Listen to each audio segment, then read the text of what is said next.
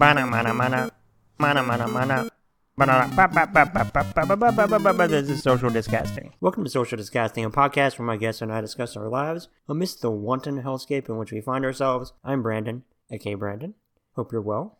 My guest is a comedian, a writer, and a purveyor of audio-video stuff, who also co-hosts the podcast Please Save Me, the official recap podcast for Chicago Heroes, television's #1 made-up show. Please welcome Ben Flores. Welcome. Hi, Brandon. How you doing? I'm good. How are you? I'm doing well. Yeah, thanks for having me. Absolutely. It's so weird to have a just talk and then we become formalized again, this format. So I don't really know how to ever transition from informal to deeply formal or relatively formal. But yeah, you can just have your guest, give them the instruction to just put earmuffs on, put a box over their head until it's time for them to say hello, so that they introduce themselves totally fresh, like a newborn baby dropped into the world. Like I'm the cliche of a film director, just have fun with it. Just have fun with this one. Exactly. I can have fun with it. I can do it. Yeah, this is play. Just have fun with it. Do one for you. Have this take for you. Meanwhile, it's inevitably the one. Shockingly enough, I'm sure any director that says, have fun with this one, I'm sure 99.9% of the time that take is never used. Yeah, I can't. Someone says just have fun with it to me. I'm not. Now I feel that I've got to perform.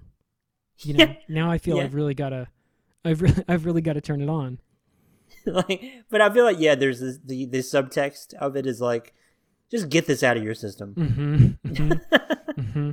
I know I guess I've already asked this, but the easy to ask, difficult to answer question, but how are you?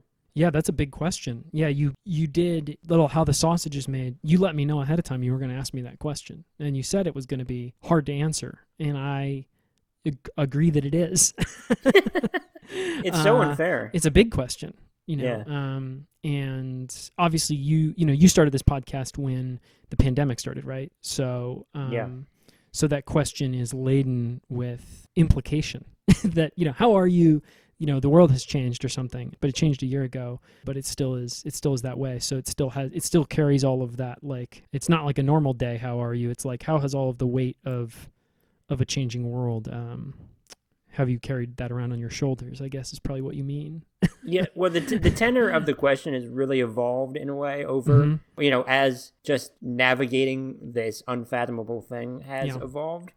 So initially I think it was, how are you? In a way of this is wild. Mm. And now it's more of a, how are you with the subtext of, this is just life now. How are you doing? Yeah. It's it goes through a cycle from where it's from where it is a heavy laden question to then back around to it becomes just a normal one again. Yeah. In which case, I'm good. I'm pretty good. I am, let's see, I'm in Los Angeles. And I moved here from Chicago last summer with my family, with my wife and my daughter, my daughter is just about a year old now. She's almost a year old. Was she born right on the cusp of the beginning of this? She was born just after the cusp of the beginning of it. Oh, wow. When she was born, we didn't know if I would be able to go into the hospital for her birth because there was a moment there where I wouldn't have been. We had a close friend who had a baby the same time as us. They're in New York City. Their baby was born a week before ours, and he wasn't able to attend the birth because you couldn't have there was a few days where even people in labor couldn't have their partner with them in the hospital, and they made it into that window. Unfortunately, I was fortunate to not be in a window like that, So we had we had our baby, and then we had this planned move that we had to follow through with because my wife had a job, she's moving for a job, and if we hadn't moved, she wouldn't have had a job. So it sort of works out that way. Although the move was structured for the whole move was designed around me, around wanting to try to write for the silver screen and the small screen, and you mostly got to be here to do that. Although it was kind of strange to come here to do that at a time when nothing is happening in person. So it's okay, so I moved to this new city. It's not I just arrived on the scene or whatever. I'm trying to meet everybody. I'm actually just still on the computer. Yeah, I mean, to your point though, like that, like with everything being in the stasis that it was in, and to a certain extent still is, like for the moment, geography doesn't really matter. Yeah, yeah. It has mattered to us in the sense that, like to count my blessings or something, like it was awesome to move to a place where I could be outside all winter. Yeah, yeah. Huge difference. I mean, we were in Chicago before and it's like 0 degrees there and I'm going for a hike. That's here. So that's been really good. Other things that have been good are, I'm good in the sense that like I've got this little kid who is growing up, and that's amazing. It's like an incredible thing to be a part of, to like have a little child who's has new qualities every day, new experiences, things that have been. Yeah, go ahead. Yeah. No, I'm sorry. I was just saying that's one of the, in terms of like finding healthy distractions and things during all this, and ways to let things process in the background amidst this truly like I said, unfathomable thing. That's the best one. That's got to be a newborn child, and you can get very delightfully lost in that. Yeah, it gives you a sense of purpose. I imagine I can look at people that I know, and I think one of the most challenging things for them in the past year has been sort of a feeling of stasis. That like, well, life is on hold or something. Life hasn't gone forward. I guess if I was going to have fun with it now, I would do a Jeff Goldblum voice, and I would say like, but life finds a way. Because that's really what happens when you have a kid, is like there's no stasis because this person is growing every day and I'm caring for them every day. So, regardless of all of my other stuff and how it has proceeded or not proceeded according to what my plans were, this relationship is ongoing and is a purpose. And so I think that's been really beneficial. Yeah, to your point about like, I guess once you reach a certain point of, for better or worse, like as a person, like the clay has been set to fire, and this is kind of how you are with certain exceptions, that it does feel like it's a year that technically counts, at least biologically, but also it just feels, it feels like it's not been a year, like it's just been a blur of a non-year. But in your position with a newborn, it's a baby that is becoming more of a human every second of every day, and just this absolute sponge. Yeah, and she's a sponge, and you want to make sure that she's soaking up some experiences that she's not missing out on. Yeah, so many experiences that she would have otherwise, which during the very first part of her life is really kind of a non-issue. It's like, yeah, you were going to be in this little cocoon no matter what. But now that she's getting a little older, it's like, okay, we want to make sure that you are going outside and seeing other kids, that we go to the playground and like, there's all the parents that are masked up and stuff. But like, we're going to take you to the playground and we're going to like you're not going to like hug the other kids or whatever, or like touch them, but we're going to be around them so that you can hear and see other children. And she's so motivated by that. Yeah. Well, I think about that too, about how obviously there are so many awful things of varying degrees in all of this, but on a more minor level, but kind of like central to what it is to be a human, to not be around other people and to interact. And granted, of course, you can do like some kind of facsimile in this form of two disembodied voices talking, but also in Zoom where you can kind of see people a little bit. But you can't underestimate what it is to be around people and feel their energy. And I don't know, I think that's just something that it just recharges my battery. So to not have that has been very odd, and I'm not a fan, but I also don't want to be sick or get other people sick for that matter. Yeah, I mean, yes, I can't speak for any of your other guests or anything, but I would imagine that for many of them it's the same, like almost like that's a given. Yeah, I've not taken the selfish liberty of, having friends over or something like that. Yeah. And that definitely has been hard. And it's the removal of the little things, like those interactions with strangers that are like, I don't know what an example would be, but like, okay, like I live in a building with an elevator now, right? And like the elevator is not a safe space. The elevator is a place where you get locked in with somebody in confined environment, right? If someone gets on the elevator with you. And in the past, that would be an opportunity for a friendly interaction. I guess if you're if you're single or if you're a swinger or whatever, for some flirtation. If you're not like me, then just for some like, just there's someone to like pet your dog, right? Or someone to play with your kid, your new baby. Like connect with a stranger. Yeah. And instead it's like, okay, I'm standing in this corner of the elevator staring at the corner, and you're standing in the other corner and we're not talking, Yeah. and like that sucks. Well, first of all, yes, 100%. And it's also like with, the reasonable, as much as it can be, like paranoia of what this is, and just not, I just don't know who all has been in contact with other people. All I know is what I've done to take precautions and not do these things, and I don't know what anybody else has done. Right. I have no reason to think either that they are just like fucking going to spring break and partying maskless, or that they're a relative hermit. But I don't know. Yeah. No, you don't know. You don't know. So those interactions, like I just can't, all I can do is control what I do and what certain people I know are also being responsible. But if it's a stranger, I don't know. I guess I have that little bit of stranger danger at the moment because I just don't know. Yeah, it was not a good feeling. I mean, that I found, and it has faded to a large extent, but early on, I started to get this feeling of mistrust. I don't know if that's a word. Distrust, mistrust. Is there?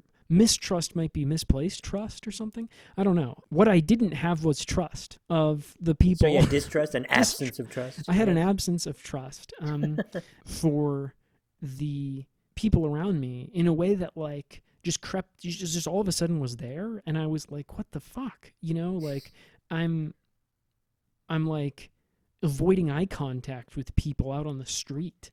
I'm like, I feel that they are radioactive or something. And that has dissipated, thank God, that sort of feeling towards other people, because it's a very bad feeling to have.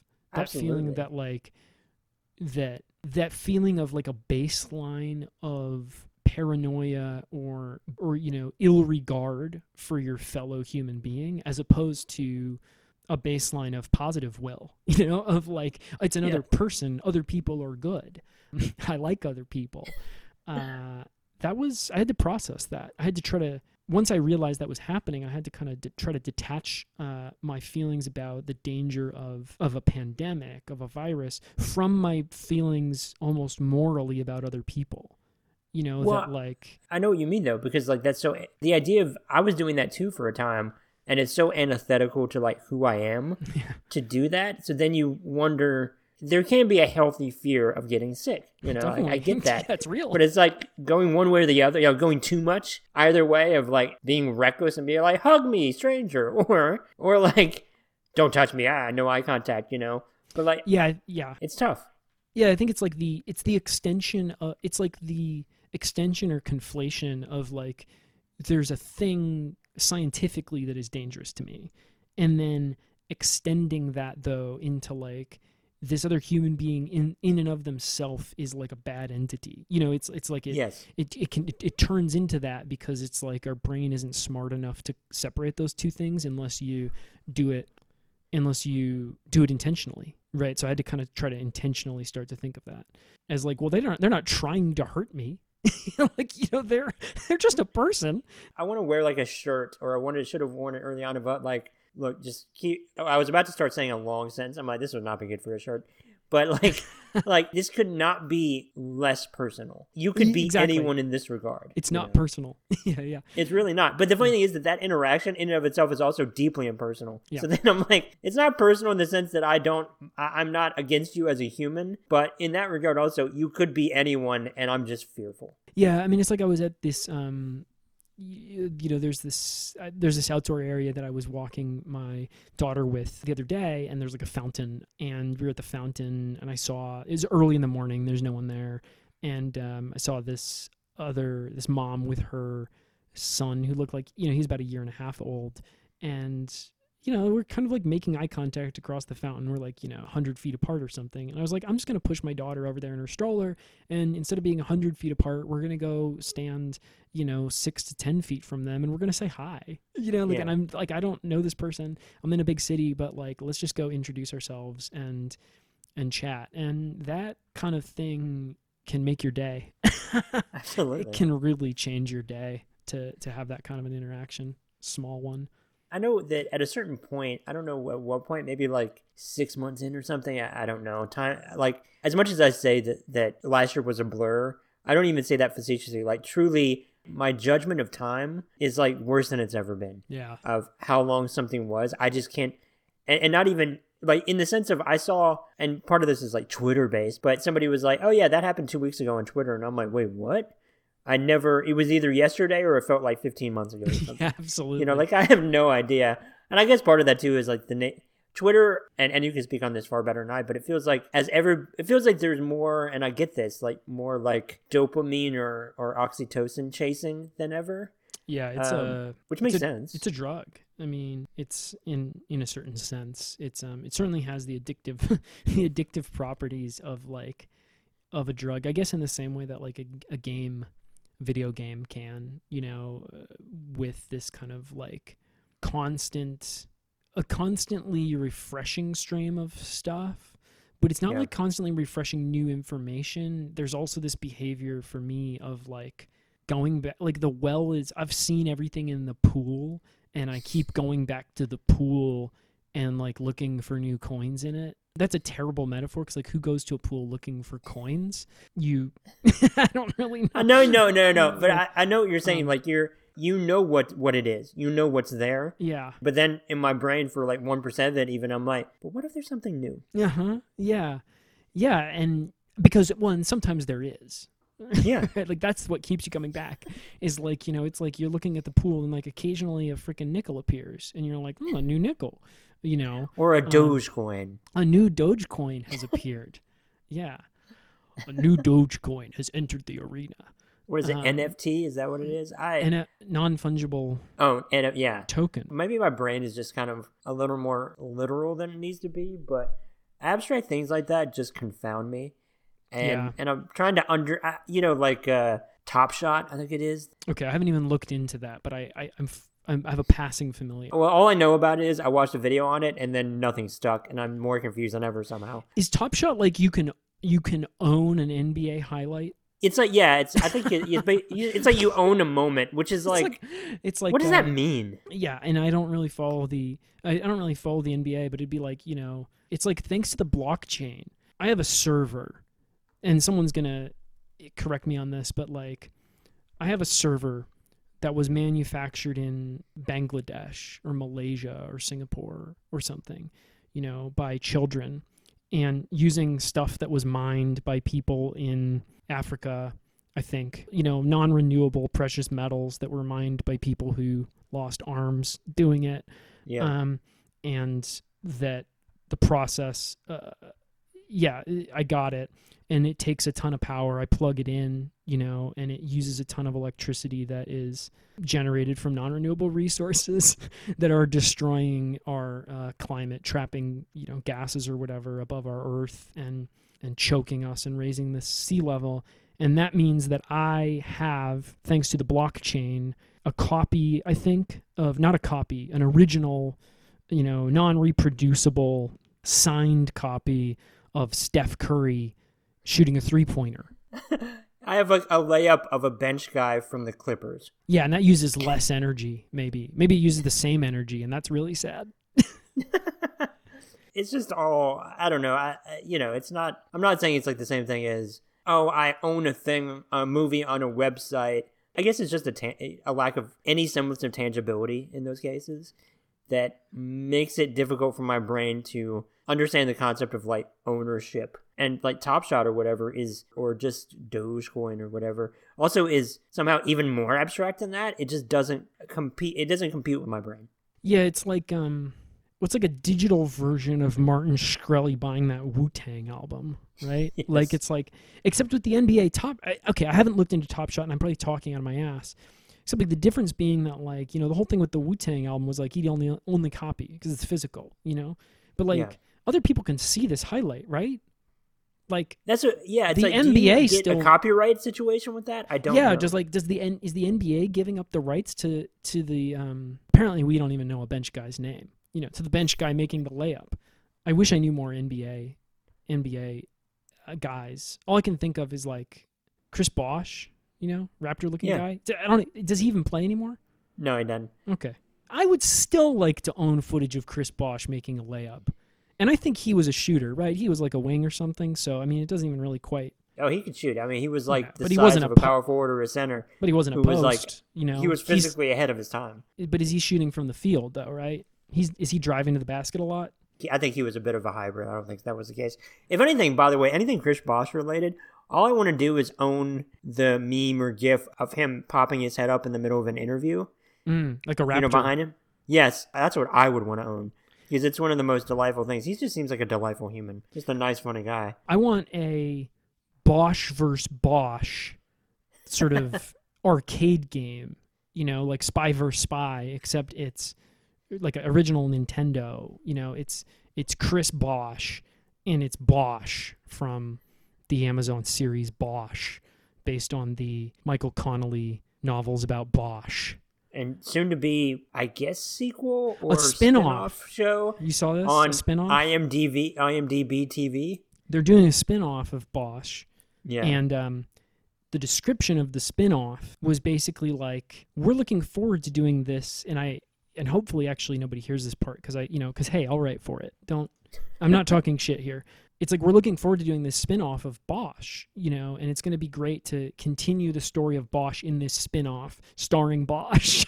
And it's like if they called it's basically, as far as I can tell, it's just like a new season of Bosch, but I think that they probably save a lot of money by making it a new show. Probably. I'm sure that those, because like the escalating contracts. They don't have to give contractual all bumps to people for doing another season. It's kind of a gross manipulation of like WGA and SAG rules, I'm sure. Yeah, it's like splitting seasons, right? Where it's like, this is season 2A and 2B. And it's like that's because they're contractually obligated to pay people more if they go to a new season, so they do a split season. Well, first of all, that's extremely gross to me, and deeply bothersome. Spoiler alert, and or a hot take there. But like speaking of TV shows, that you mentioned one recently, actually a movie and a TV show. The movie of which, funnily enough, I'd heard about before, and I just finished last night, which was The Empty Man, which I really enjoyed. Empty Man Squad is growing. Great. The Empty Man Hive is growing every day. It was very surprising. Every day, new people are searching for synchronicity, and they're joining. Let me say this: The Empty Man is not a movie; it's a movement. Okay, and a movement. And I want everybody to join it, man. I love this movie. God, it's cool. Isn't it cool as hell? It really is. It's it's interesting because like the writer-director has been doing like behind-the-scenes videos and things for quite a while for David Fincher, which David tracks, Pryor is his name, by the way. Yes. Yeah. And it tracks because it has a very like Fincherian vibe to it. He learned a thing or two. Yeah. Absolutely. He learned a thing or two. I think he said in an interview that he wants to be able to do every job to know how it works. And if you look at his IMDb page, it's very representative. He's done all kinds of different roles in movies. And you watch it, and just the opening scene, which is like a short film unto itself, is so self-assured and just, oh shit, what is this? It's audacious. It is. Okay, so for anybody listening, The Empty Man is a movie. Do you mind if I just talk about... Do you mind if I just fucking go off about this movie for a little bit? You know what? Go off, Comic King! ! Yeah, this movie is... not that we stand the monarchy around here anymore, after what has just transpired with the monarchy. We were all monarchy heads before, kings and queens and everything, but now we've learned that it's bad. But The Empty Man... This movie that was made in 2017 or something. It's based on a comic by this guy. I want to say his name is like Cullen something. Cullen Bunn, The Empty Man. It was made in 2017, and then I think the Disney-Fox merger happened, right? And it basically kind of languished, and I think that people didn't know what to do with this movie. And then the pandemic happened, and they dumped it unceremoniously into theaters with almost no marketing in the fall of the pandemic. And it was kind of marketed as this movie that's like The Bye Bye Man or something, where, it's this high concept kind of almost silly horror movie where, you know, on the first night you hear him, on the second night you see him, on the third night, what is it, he comes for you or something like that? Hear him, see him, and then get murdered by him. Yeah, they put it more eloquently than that, but yeah, get murdered. No, that was pretty eloquent. Get murdered by him. Yeah. On the third night, you get murdered by him. But this movie is so much stranger and bolder and more unsettling and uncanny than that. There's this, you know, it opens with this, I want to say 20 minute, maybe even 25 minute, but let's say 20 minute, short film set in Bhutan with these trekkers who encounter the Empty Man. And it's really this kind of cosmic horror where you've got this like vast, uncanny unknown. You know, you're looking out into a white snowstorm. You're looking into a deep pit, and it's quiet, and the pacing is tense and kind of thrums, and then that prologue ends and you have this 25-year time jump, and you're not carrying forward any of those characters, and you've got this new guy who's a very Fincher-esque kind of figure who is going to encounter a series of crimes, what he thinks are crimes, but actually are supernatural events related to this figure, the Empty Man. And so you get this kind of almost neo-noir-esque kind of fruitless pursuit of the truth that steeps this guy further and further into inevitable horror that isolates him from the world. Well, and it's James Badge Dale, to your point, playing that lead. And he's a guy who is like this alpha supporting actor normally. Like, he makes everything better. He's got this kind of, in a great way, like moody energy about him.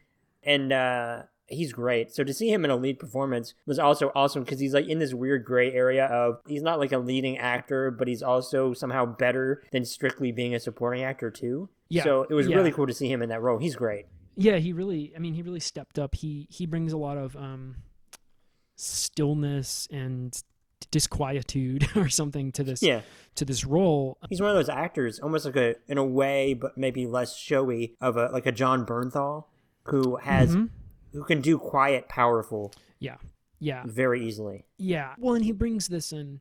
He carries that weight. You know, this is like so many characters in these kinds of movies. The Fincher detectives. I would also relate that to like Memories of Murder. Or The Wailing is a movie I loved, and you get this kind of slow descent to where the world is just crumbling around this person, and he carries that heaviness really well, and he carries that sort of inevitability of depression or something, like where it's kind of like he's encountered what not to do, and yet he does it. You know, there's this self-sabotaging sort of inevitability. And ultimately that gets kind of explained in more cosmic ways. But it does add a layer of like a sense of palpable dread to it. Yes. Because it's like the more awful things he sees where the quote-unquote average person would be like, yeah, I'm going to do the opposite of this. He just can't help it because the mystery is too strong. And again, he's a guy that, there's a movie that he was in, speaking of kind of like underseen movies seemingly, called The Standoff at Sparrow Creek. Okay, I've heard of it. I haven't seen it. It's more of an ensemble thing, but it's quite good. I liked it. It's, again, one where if you kind of go into it not reading about it and maybe having your, perceptions of it potentially in any way impacted, it's absolutely worth watching. Yeah. But speaking of which, by the way, like of not having expectations, which I just read so much about this stuff that I rarely go into something not knowing anything about it. But one thing I did go into not knowing anything about it, and you brought it up, which I'd not heard about, was Channel Zero. Which last night I was like, let me watch the first episode of this, and I ended up watching 4. Yeah. Because I was so into it, and ended up staying up way later than ever. But honestly, for me too, that speaking of actors that I like that don't kind of get enough attention to me, Paul Schneider, he's in the opening shot of that great. First episode. I love him. I think he's great. He's really good. It was disappointing when he disappeared off Parks and Rec. Yes. Because he has this. Man, he has such a likable quality. I don't want to say everyman because I think that actually does him a disservice, It's a very unique energy, but in a very relatable way. Yeah. He's in All the Real Girls, right? Is he in? Yeah. He's in All the Real Girls, And I couldn't tell you what he's been in more recently. Well, I'll tell you one movie that he was in, this frankly like all-time amazing ensemble, where when he was on the screen, and part of that was the character, that even then it's like you couldn't help but watch him, was The Assassination of Jesse James by the Coward Robert Ford. Yeah, right. He's amazing in that. Yeah, really good. Really good. Yeah, there's something even that really, there's something that relates all of these things, these works that have sort of a bold sense of pace, where they have the confidence to say, like, we're just going to sit with some things here. We're going to stretch some moments out. Assassination of Jesse James by the Coward Robert Ford does that to, probably many would say, a fault, but yeah.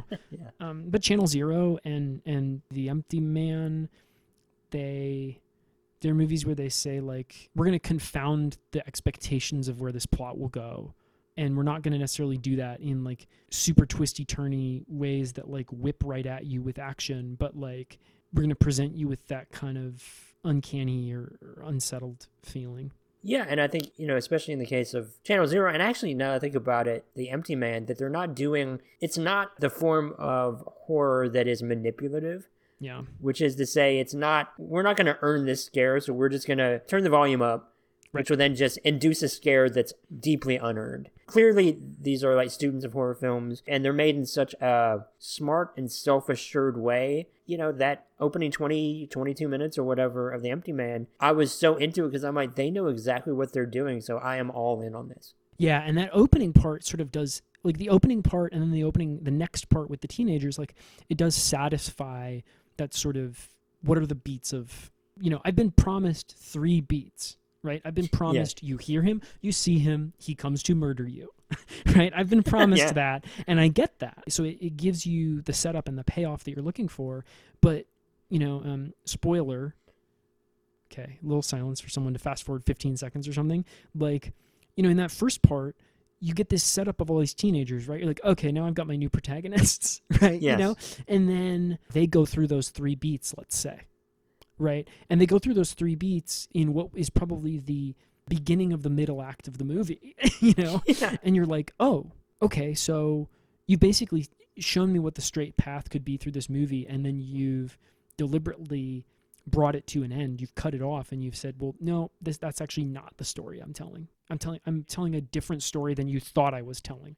To your point, like, there's a recalibration element in real time. Yeah. And it's not even doing it, again, not in a manipulative way. It's just like, we know what you're used to, and that's not what this is. And it's in a way that is not unwatchable at all. It's very compelling. And it also felt like this really was the culmination of the director, like, just give me a shot and I will make my movie. Yeah. I hope it's the beginning. Really did. I hope it's the beginning.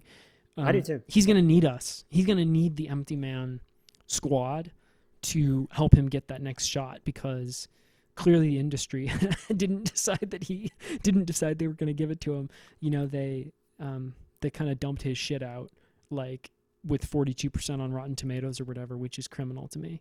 I think to your point, though, like, that movie came out or was made, it was made at like the worst possible time for what that movie is. Yeah. Because the idea of that movie in any way having ownership by Disney, it's the worst case scenario. Well, what I saw was, again, just like people discussing it on Twitter, was like someone being like, it seems like they were like, and I tend to agree, they were kind of like, to the ultimate product of this movie, it may have been one of those things where it kind of benefited the actual quality of the movie, that it kind of slipped through the cracks, because like, you think about what we watched, this like 2-hour, 20-minute movie that has a movie that ends 25 minutes into it, another one that sort of ends 20 minutes into it, then a whole cult plot, and then a kind of dissembling psychological horror, almost Cronenberg or Lynchian kind of loss of self, identity crumbling thing at the end, with some interesting humor that's woven throughout it.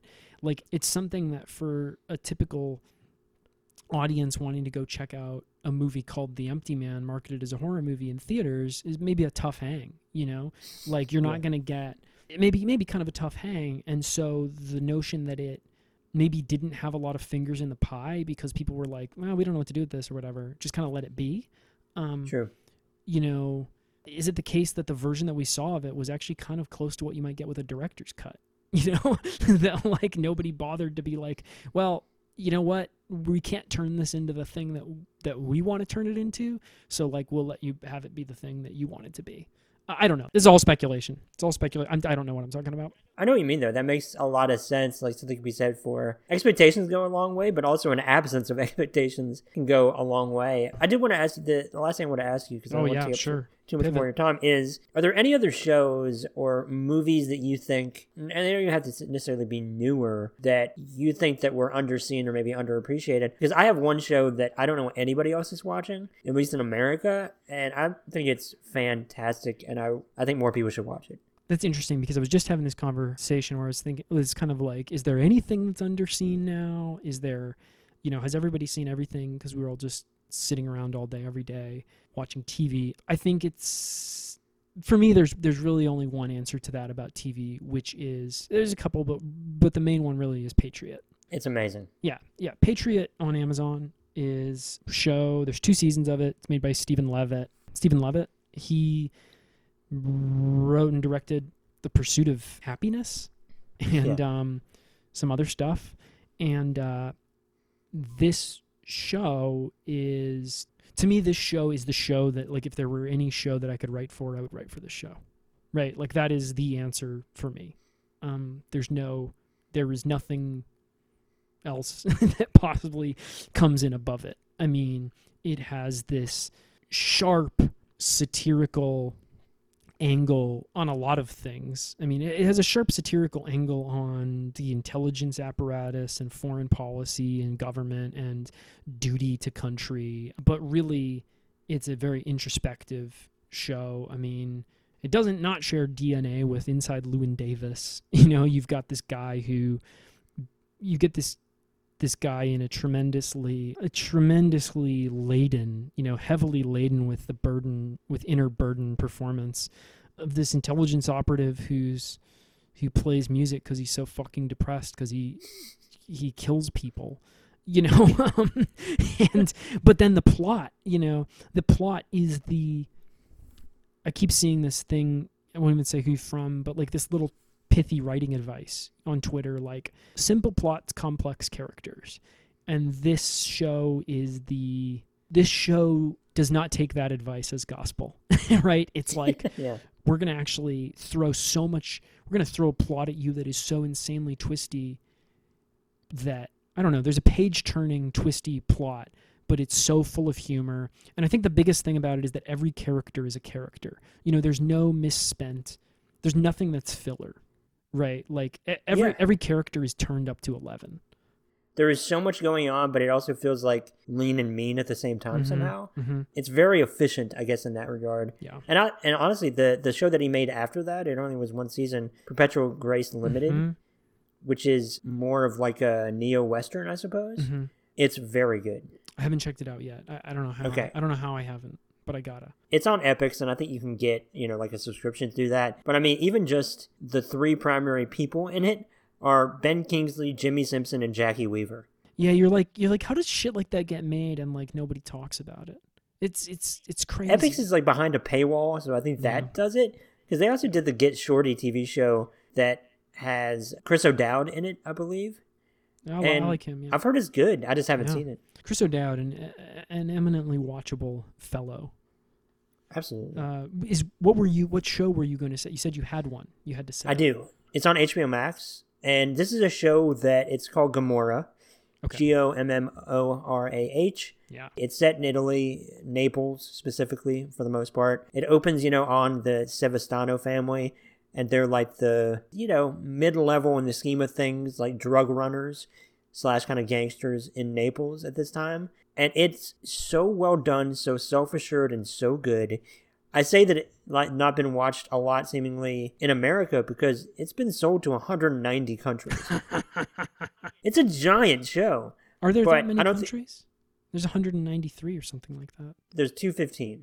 215. So it's the fact that it has 190 out of 215 is, I mean, there you go. It didn't but it's go on to HBO Max. It didn't go to North Korea. Yeah. It didn't go to the Gambia. Yeah, I don't know if it's huge in Zimbabwe, but possibly. I mean, when you're getting up to 190, you got to consider that Zimbabwe might be in the mix. I know it's fair. I feel like I was deeply unfair to Zimbabwe. Well, it didn't go to Cuba. You know, it didn't go to Cuba, the Gambia. Probably didn't go to China, right? Big, you know, maybe. I don't know. Probably not. No, they get their maybe own, Vatican City. If they get their own that constitutes a shit. country. Yeah, Vatican City. But it's huge. Yeah, I've seen the movie. Yes, and it's based on the same book. Yep, by God, what's his name? It's like Robert or Roberto, or it could Roberto Saviano. Roberto Saviano. He dude, his life is like his life is nuts, man. He's this journalist, you know, he's an author journalist. He wrote this book, a couple books about Gomorrah, about the Camorra, about the Neapolitan crime families and stuff. And like he's been in danger for his life, dude. Holy shit. Like, I had no idea. Oh yeah. He had to like kind of go into exile and shit because of what he had written from organized crime, you know, trying to kill his ass. Wow. Yeah. And he also wrote, this even could have been my answer because it's less seen than Patriot. Is it 000? Oh, dude. It's so good. 000 is one of the best thrill rides I've had in years. Oh man, this show. Tracking a cocaine shipment from Mexico to Italy and following the different players. You basically got like your, you know, if the cocaine, I hate this to say this. If the cocaine shipment is a character, which it's, if the cocaine is a character in the show and the cocaine's goal is to get to Italy, then you've got like it's the protagonists and antagonists trying to help the cocaine get to Italy or trying to prevent it from getting there, you know? And like the performances are so good. There's a new dead-eyed star that was minted in this show who burst onto the scene out of Mexico, who like is one of the scariest motherfuckers you've ever seen, dude. Well, it's the same producers, by the way, of the TV show Gomorrah that did 000. And the funny thing is that the popularity of the TV show Gomorrah is what allowed them to make 000. Oh, so it whips ass, dude. I like, you can't spend a better 8 hours. But Gomorrah, though, actually put an actor that is he's going to be huge, I think. Okay. And that's Salvatore Esposito. Okay.